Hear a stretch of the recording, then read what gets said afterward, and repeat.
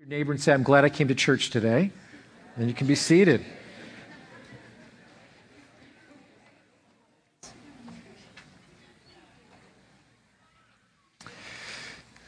Great to see everybody this morning. Normally we have, we do these series, and I plan the series on baggage, how to get rid of extra baggage in your life, probably a couple, 2, 3, 4 months ago. And in the series, we're going to discuss money today. It was the last in the series called Money, but I kind of changed my direction today, so we're not going to talk about money today, so you're welcome. So I really felt impressed this week. It's just overwhelming to talk to the men today. And I know Father's Day can conjure up a lot of stuff. And I want to let you know that that I'm not here to beat you up this morning or to use Father's Day to leverage a way to take a cheap shot at you men today. And I don't want to do that. I'm not here to add more condemnation to your life. I realize Father's Day is hard for many of you. Many of you did not have good examples of what a father should be. Many of you struggled through your lives not having a dad who was present. Or if your father was present, you were constantly trying to live up to his expectations, wanting and longing your dad just to say how proud he was of you. Some of you here never even had a dad who ever said that he loved you. I'm not here to bash your father either, to make you angrier. But my hope for you today is that God wants you to be the man of God that he's called you to be. And not simply going through the motions and playing church. That you have the ability to change your lives and live according to God's will. That your past doesn't dictate your future. That God shows us in his word what he desires a godly man to be. And we just live in a world today where we're just messed up. And that role of a dad today is either mocked or portrayed in such a mocking way that it's very hard to look at really what is a man and what is, more than that, what is a man of God. And this has just been so impressed on my heart this week to really look into the scriptures and say, what does God see as a man of God, as a husband, as a father, as a single man? What is God's desire for you today?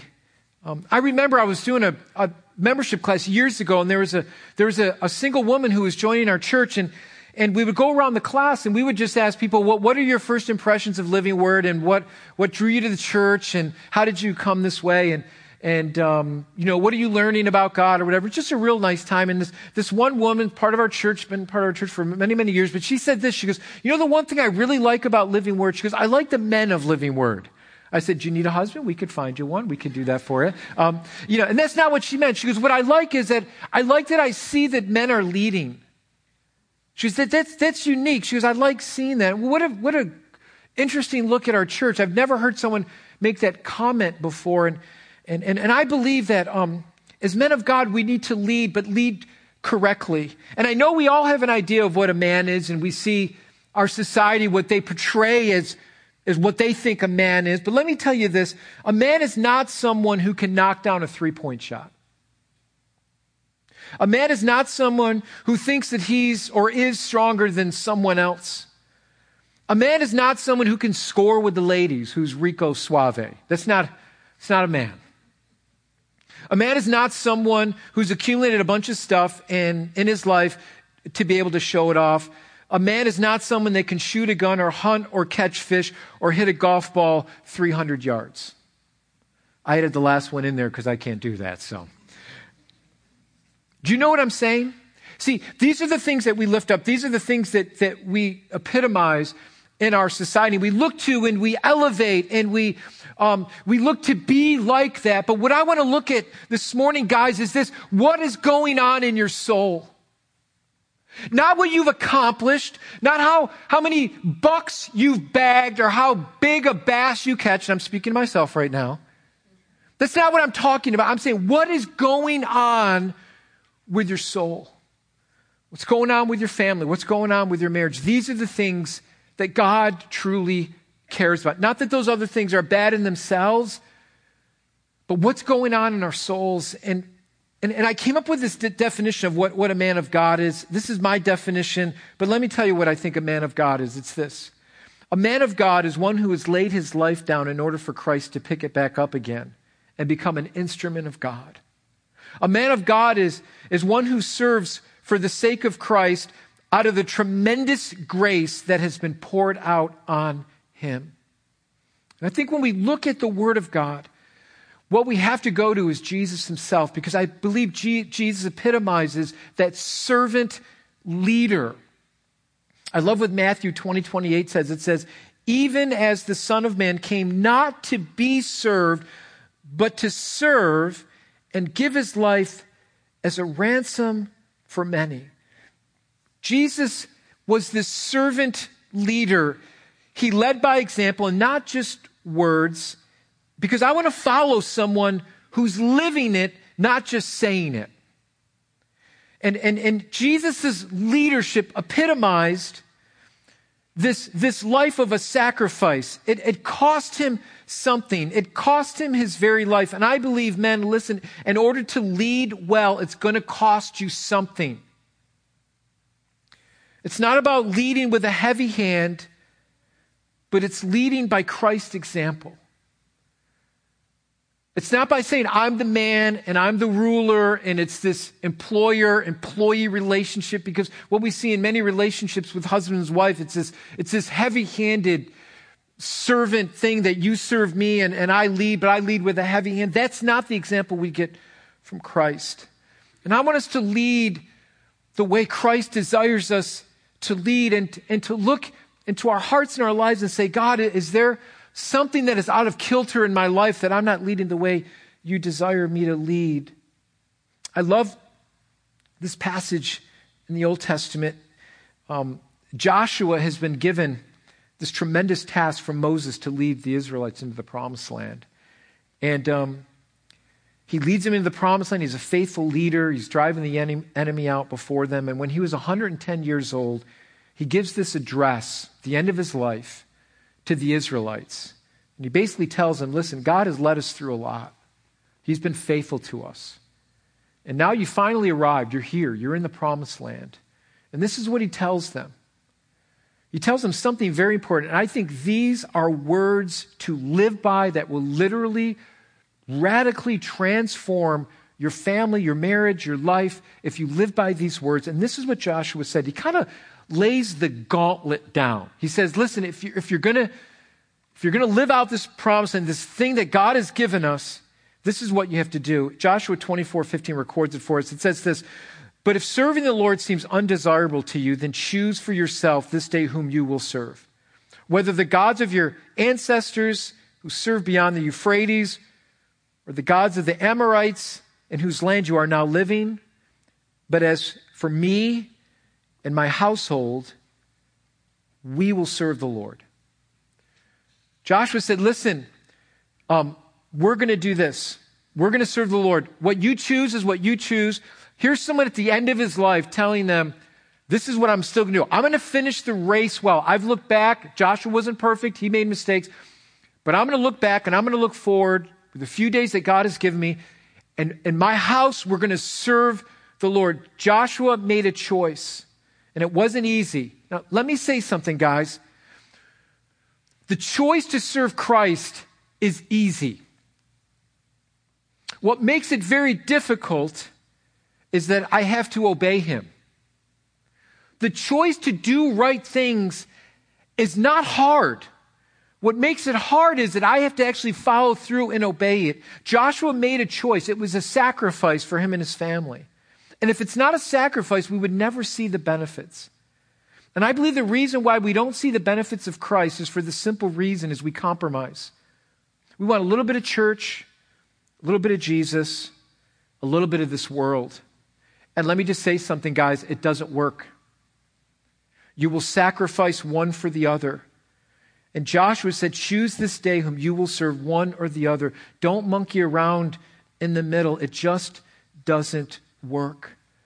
And so what what I want to do is I've gone through the Word of God, and I want to look at what are the characteristics of this servant leader. And listen, if Jesus was expecting all of us to be perfect, we would be instant failures in a moment. But I believe that through God's Holy Spirit and through the example that we have in Christ, we have the ability to live in God's will. We have the ability to know what God desires for us, to be the men of God that He's called us to be. And I want to give you 6 things this morning on the characteristics of a servant leader. I mean, there's a million books on leadership, but that's not what I'm talking about. I'm talking about servant leadership that runs after the heart of God, that runs after the heart of your wife, that runs after the heart of your kids. Says, God, this is what I want to see in them. Now, let me just say this. Some of you parents, you're saying, Pastor, that water has gone under the bridge, and I'm praying for my kids, but they're older now, and they're not serving the Lord. Let me just say this to you. Never stop praying for them. You keep the doors open to them. You keep praying for them. You keep loving on them. You keep the access in their life available, and don't stop praying for them. Man, listen. For you and I, it's so easy for us to get caught up in our jobs and our success and what we're doing. And I want to be the best at this, and the other. And we have boldness in that. But for some reason, we've dropped the ball in being bold spiritually somewhere down the line. When we have to pray with our spouse or pray out loud or pray with our kids, all of a sudden we get this timidity in our spirit. And God says, man, I want you to be bold. This is where I need you to be bold. This is where I need you to step up. And so I want to look at these things. Well, what are these characteristics of a servant leader, a man of God that's chasing God's hearts? Well, first of all, he's a servant. And I love what Matthew says here in Matthew 23:11. He says, the greatest among you shall be your servant. I was thinking about this week. I was thinking about our Ranger program. And these were, on Wednesday night, we minister to young children in our church, the young boys, and they take them camping. We teach them the Word of God. They learn a lot of cool stuff in there. And I was thinking about the leaders and the Rangers. It's kind of unique that almost all of our leaders have no boys that are actually in the program. Our leader, Todd Pursuit, does a great job, humble guy. He has 2 grown-up girls leading those young boys. I was thinking of Jack Inman. He led our Ranger group for years. All his kids are grown up, and he's there on Wednesday night. I think of Dave Gregory. All his kids are grown up, and he's helping the boys on Wednesday night. I think of John Whitman. He has 2 young girls, and he's back there on Wednesday night helping the boys. I think of one guy who's come on board the last couple of years, Carl Snook. He has all young kids. And you with young kids, you don't know if you're coming or going. I'm just here. Let me help, right? And I appreciate these men because they're serving these young boys. And how many know these young boys need a godly leader to be an example before them? So many of our kids that come here on Wednesday nights come from very difficult backgrounds, very broken homes. We've got kids that come on Wednesday night that are confused about their gender. They're confused about life. We have a young boy that he won't stay for youth group, but I see him walking up the driveway of our church on the weekday to talk to Pastor Jim because he feels safe with him. That's who we have living around our neighborhoods. They're confused. They don't have a godly example of a father, and they're looking for answers. We need godly men to step up and say, hey, I'm willing to pour some of my life into these young boys that need a godly example, someone that's going to pray for them, someone that's going to lay their hand on their head and say, you know what, I'm going to bless this boy and ask God to touch their life. We got to step up in this role of servanthood. The second thing that I see in a godly man, this servant attitude, the servant leader, is that they're teachable. Not a know-it-all. They learn from people willing to admit when they're wrong. Proverbs 19:20 says, listen to advice and accept instruction that you may gain wisdom in the future. And I want you to understand this. You never stop growing. We never stop growing under the Word. We need to submit ourselves under the authority of the Word. You need to be reading the Word of God yourself and submitting to it, not just listening to it, but actually submitting to it and allowing God to penetrate your heart and to speak to you in areas that He needs to speak to you in. I think it's so important that we never get to the place in our lives where we think, I just know it all. And when you submit yourself, whether it's on a Sunday morning where you're coming to church and you're listening to God's Word, or it's a Bible study, or it's just listening to the Word yourself. I have like 6 different pastors that I listen to on my podcast, that I've podcast, because I need to sit under the Word, because there's times that they will speak something that will just speak to my heart in areas that I need to grow in. And when we submit ourselves under God's Word, what we're saying is God, I'm submitting my life under you. I want your hand upon me. I want to be a man that's chasing after what you desire for me, for your will, that I might be that man of God that you desire for me to be. And that's having that teachable, humble spirit that listens to the voice of God. The third thing I want you to see here for a godly man, a man that's chasing after God's own heart, is one that's filled with the Holy Spirit. I love this in the book of Acts. They're looking for help within the church. The church is getting established. They have different needs within the church. And one big need was ministering to the widows within the body of Christ. And it's interesting how they pick these men. And they said, we want you to go out and pick some men that are going to help minister to the needs that are in the body of Christ. And it's interesting that they didn't go with the qualifications of, okay, who has this master's degree in distribution of bread, right? What do they go to? This is what they say in Acts 6:3. They said, therefore, brothers, pick from among you 7 men of good repute, of good reputation. And look what the next thing they say. They must have a master's degree in food distribution, right? That's not what they say. What do they say? Full of the Spirit and wisdom, whom we will appoint to this duty. It's interesting that they were looking for men who sought the Holy Spirit, who were hungry for God. That was the first qualification for someone that was going to lead in the church. Guys, we need men that are pursuing the heart of God, that are pursuing to be filled with the Holy Spirit, that says, my wisdom is not my wisdom. I need the wisdom of God, and that's what the Holy Spirit provides for us when we seek Him. The fourth thing I want you to see is that a man that's chasing God's heart, he models humility and forgiveness. He's a man that models humility and forgiveness, who is not boastful or proud of himself or his accomplishments. I love Ephesians 4:2 is my life verse. I love this verse in the New Testament. It says, be completely humble and gentle, Paul says. Be patient, bearing with one another in love. Number 5, a servant leader is one that is loving to those that he leads. He's loving to those who lead, to those who he leads, who is under his care. Ephesians 5:25 says, husbands, love your wives as Christ loved the church and gave himself up for her. Here's what I want you to see. God's plan for a husband and wife is this, that the husband would literally be the spiritual covering over his wife. And that what would happen is the wife would come under that spiritual covering, not that the man would usurp his authority over her, but that he would cover her and lead her spiritually in her life. And I think one question that a lot of men have is, Pastor, how do I lead my family spiritually? Because I believe this is the greatest responsibility you will ever have in your life, and that's leading your family spiritually. It's being the covering for your wife. It's that protection over her.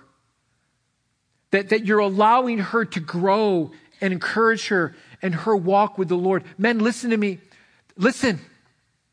The best things you can ever do for your wife, yes, you need to provide for her, but that's not the best thing for her.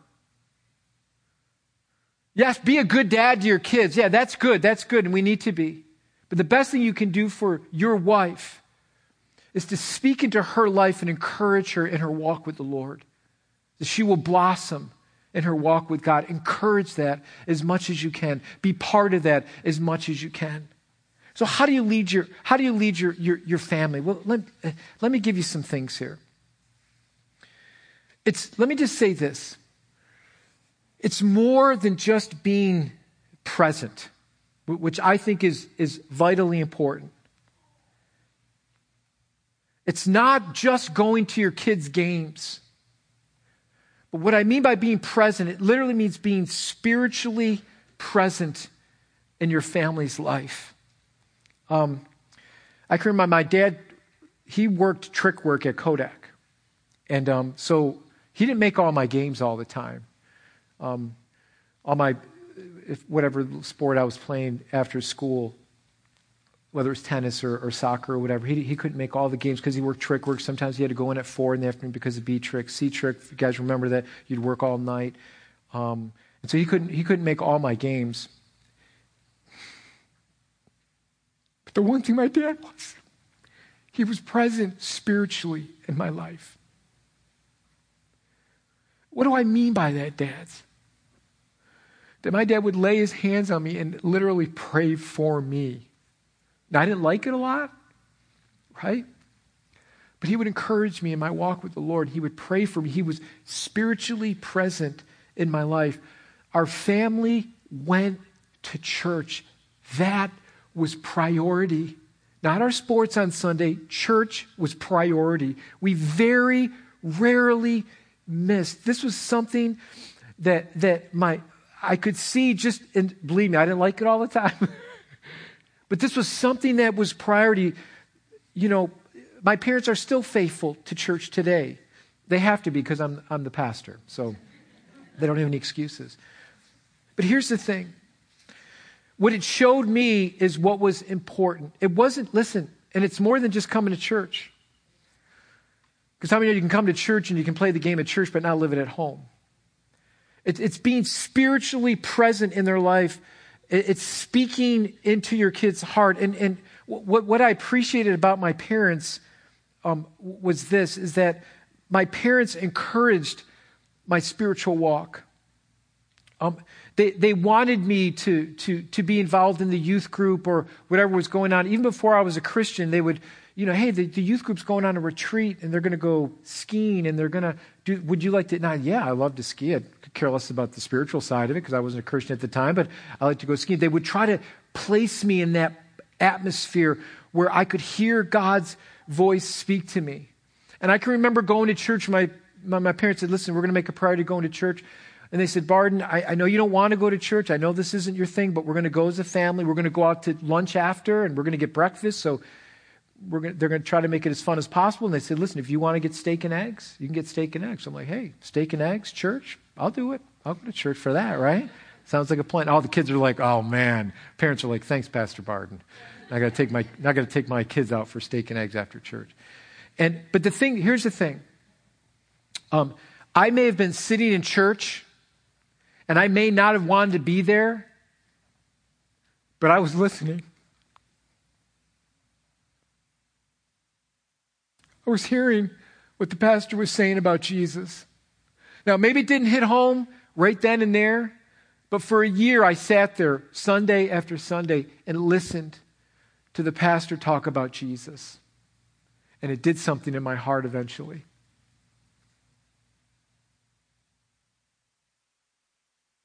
Parents weren't legalistic about it. My parents literally loved me to Jesus.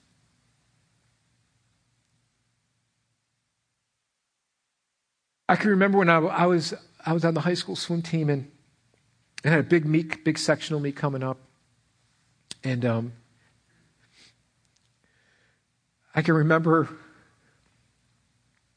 going in my bedroom and finding this scripture on my pillow from Isaiah that says, when you pass through the waters, I will be with you. And this was before I was a Christian. My mom was real sneaky about getting Jesus into my life and sneaking scriptures in and stuff. And I can remember going up to my event. I'm not a Christian, but that verse was in my mind. Barton, I'm going to be with you when you pass through the waters. I've never forgot that. ever. It wasn't force-fed. It wasn't jammed down my throat. My parents led me spiritually. Parents, lead your kids spiritually. Speak into their hearts and into their lives. I think one of the best things, husbands, that you could ever do for your wife is you pray for her. And here's the thing. It doesn't have to be some, prayer revival, okay? It's getting alone and just thanking God for her, asking what her needs are, what she's struggling with, and how can you help and how can you pray for that? That's how you lead spiritually. It's not whether or not you make the big decisions or you solve all the problems, because that's a guy problem, because when we hear a problem, we just want to solve it, right? And we're not even listening to what the need is of our wife and what her spiritual needs are and what she's battling with. And it's getting alone and it's praying and just speaking Jesus into her life by praying for her. That's the most powerful thing you could ever do as a couple. Men, take the role. Take the role spiritually. See, for many of us, we leave the role spiritually up to our wives. Well, they'll read the Bible to them. They'll pray with their kids. No, don't do that. Take the role spiritually in your home. You be the one that leads that way. You be the one that say, you know what, we're going to church. Don't make it a Saturday night. Let's flip a coin. How do we feel? Is it going to rain tomorrow? What's going on? You say, no. As for me and my house, we're going to serve the Lord. As for me and my house, we're going to serve the Lord. Guys, that's your role. That's your mantle. That's what Christ has called you to do. Don't cower on it. Don't justify it. Don't back off on it. You take it and you run with it. Maybe you're struggling in your marriage right now and your wife may take a little more time to catch up to you, but you lead the way anyways.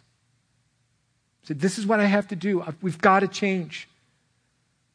This is what God's called us to do. So here's the last thing.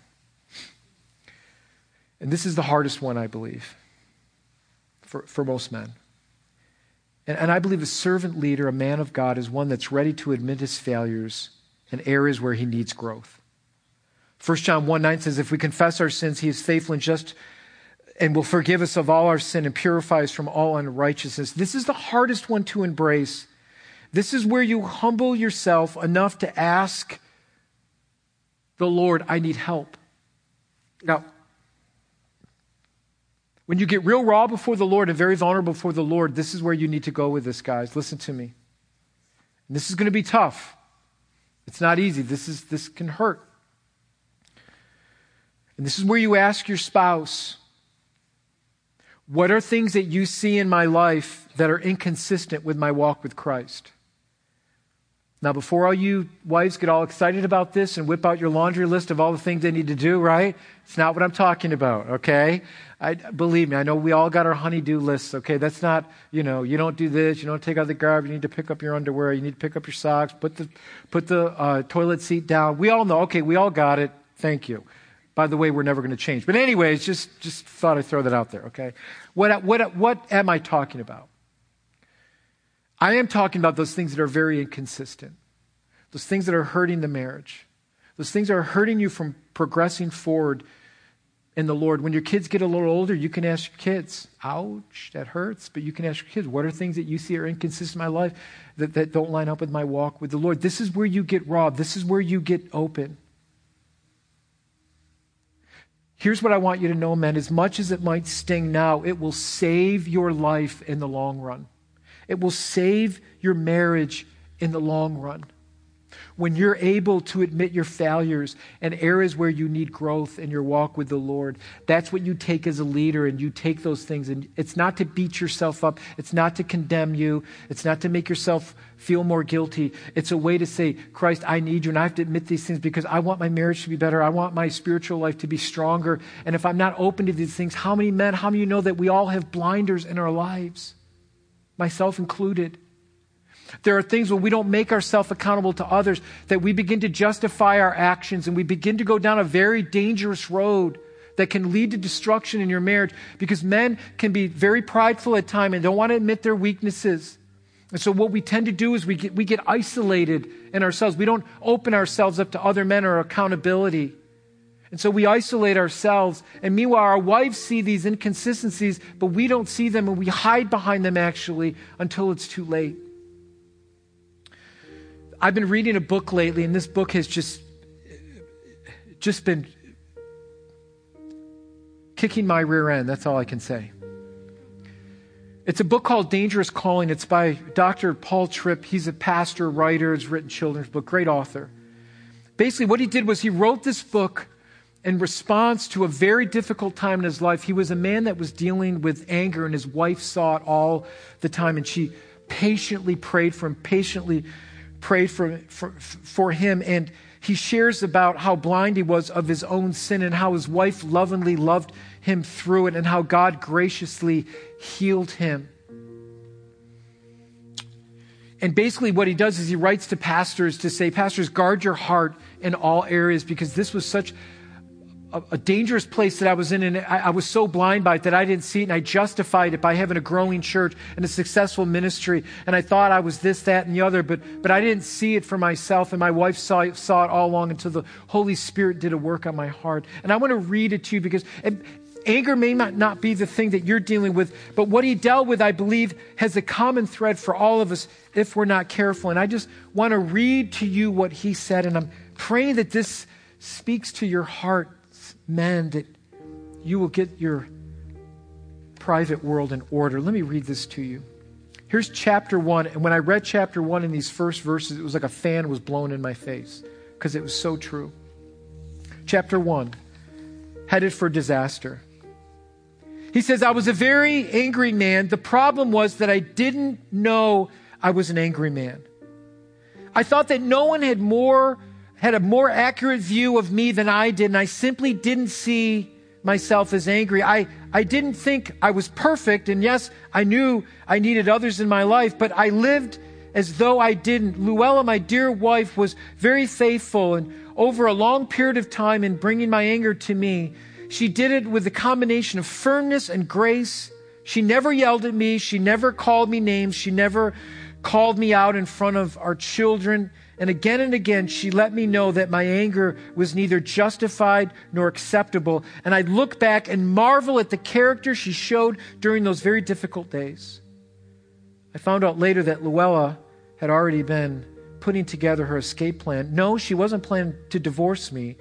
She just knew that the cycle of anger needed to be broken so that we could be reconciled and live in the kind of relationship that God had designed marriage to be.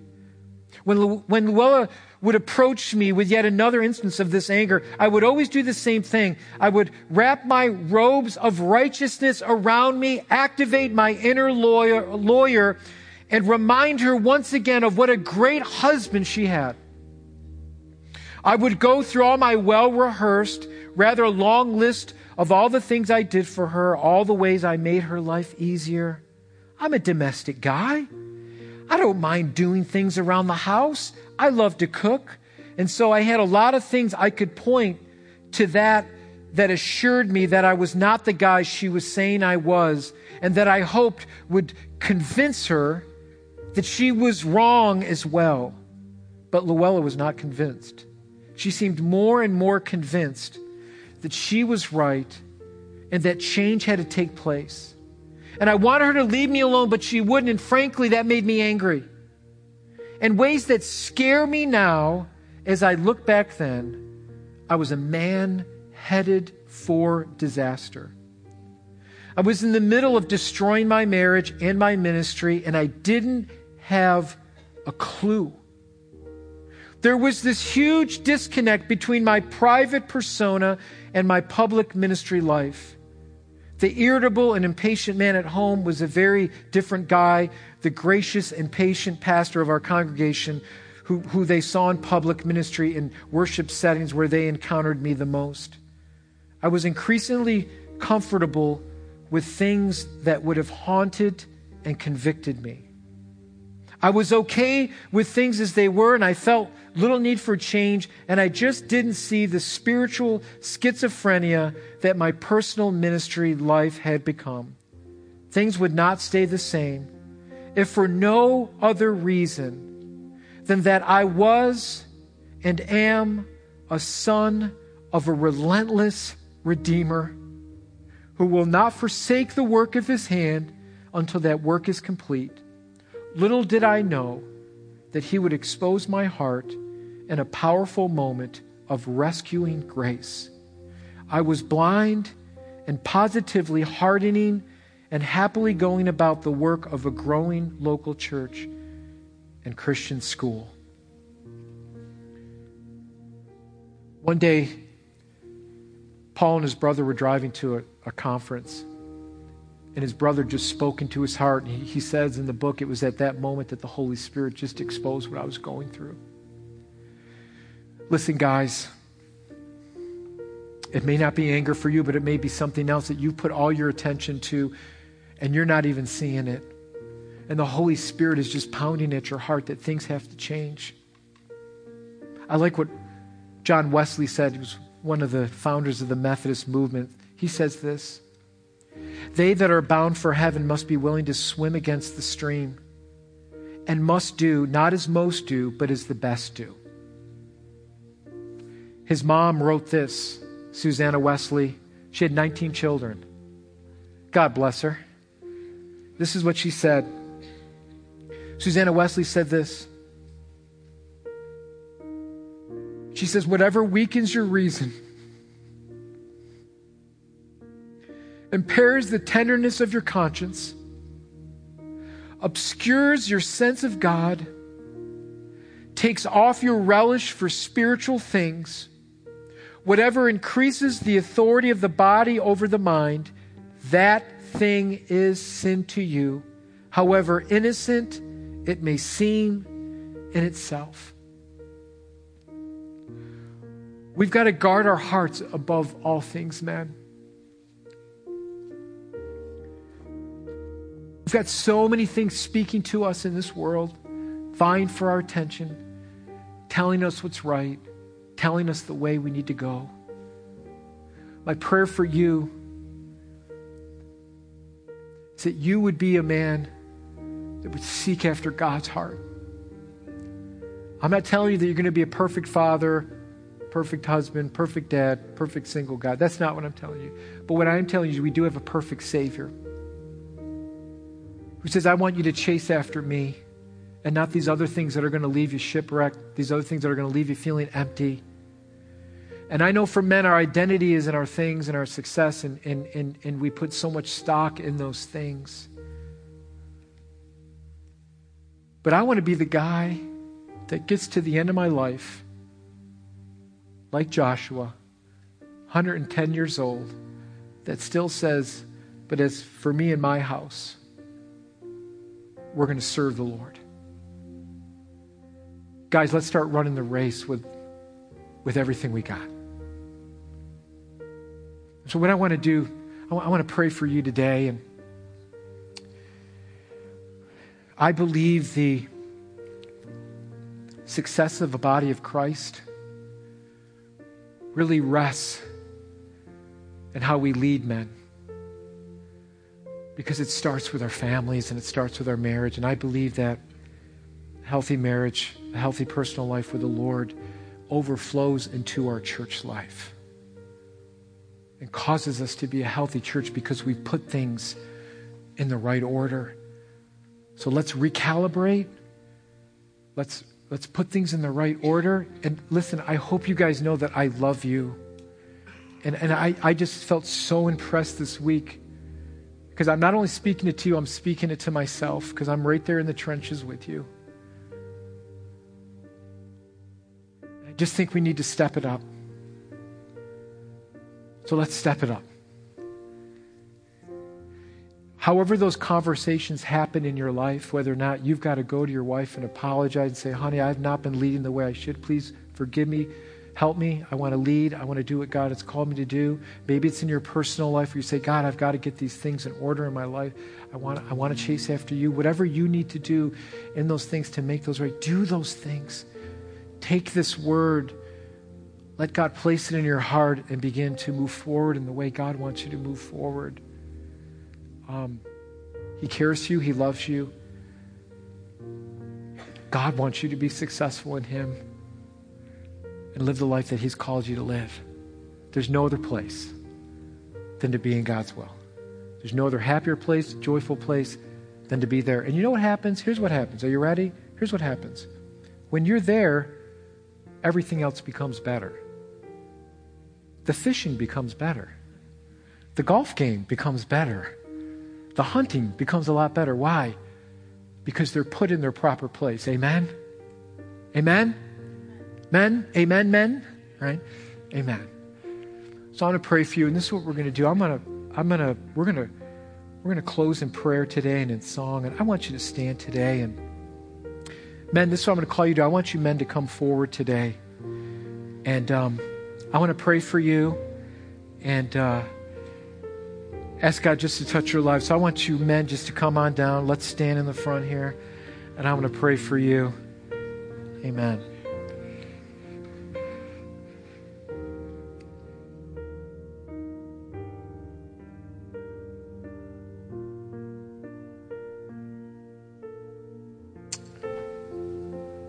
Praise God.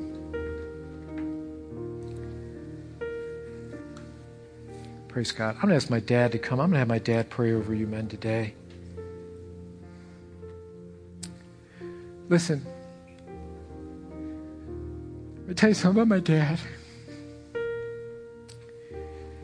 And we didn't always grow up in a Christian family, but here's the difference about my dad. It was probably in my 7th or 8th grade year that my dad came to the Lord from some guy at Kodak that led my dad to the Lord. My dad saw a change in this guy's life.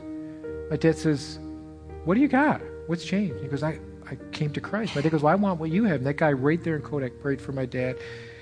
You know, he began to lead our family spiritually at that point. And so, not just lead it, but live it. You guys can do the same thing. You guys can do the exact same thing. Begin to live it in your life. Amen. And I just want my dad to pray for you and that you will live that out in your heart, that God would encourage you, that the Holy Spirit would give you the boldness to live that out each and every day in your relationships, in your marriage relationship with your kids, your work relationships, that you would begin to live that out in your everyday life. Amen. Amen.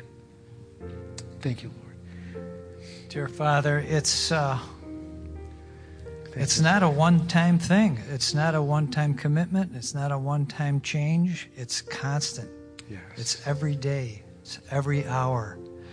Your feelings, your emotions, the things that happen to you, the work, the children, the things around you can change, but you've got to keep vigilant. Yes. It's so hard sometimes. And even myself, my son makes me out to be so perfect, but I'm not. I have to, at times when Peggy and I don't see eye to eye, and we kind of fuss to each other, but, in the end, I do pray for her every single day. Thank you, Lord.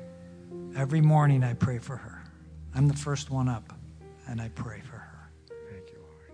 And God, without that, I have nothing. And when Barden said, as for me and my family, we will praise the Lord. Yes. We will accept the Lord. We will do everything we can. And we had that written on our wall in our kitchen. I remember it. A gentleman at church used to make these plaques, and he said, what would be your favorite plaque? And I said, I love that one. Thank you, Lord. And we try to live by that. It's not easy. It's not something that comes easy. It's something you have to work at. But you can only do it when you ask Christ to help you. Yes, God. So this morning I pray, Father, for Yes, all God, the touch men these here men. today, that when they get up in the morning, when they start their day, when they go through their day, always remember, take Christ with you. Have him right by your side every second, every minute. And Father, I just pray that they remember him. Yes, God, touch these men. Thank you, Lord. Be good to your family. Be good to your wife. Be good to your children. And Lord, and Thank you. men, the only way you can do that is through Jesus Christ. Yes, thank you, God. So God, be with these men. Yes. Teach them. Have them come to you. Have them be with you. He loves you so much, and he doesn't ask you to do anything. Thank you, Lord. His grace is sufficient for you. All you need to do is accept him, and he will help you in all the areas you need. Thank you. Just ask him. Yes. And I pray this for these men in Jesus' name, that they can be the men of their household. Yes. In Jesus' name, Yes. amen. Amen. Amen. Amen. Amen. Amen. Thanks, Dad. Amen. All right. This is my favorite part because I love to hear men sing. And so we're gonna close in the song. I'm gonna step down with you on the floor there and sing with you guys. So guys, let's just belt this out. Let's sing it unto the Lord. Just a great song to close with as the worship team leads us. God bless you. Amen.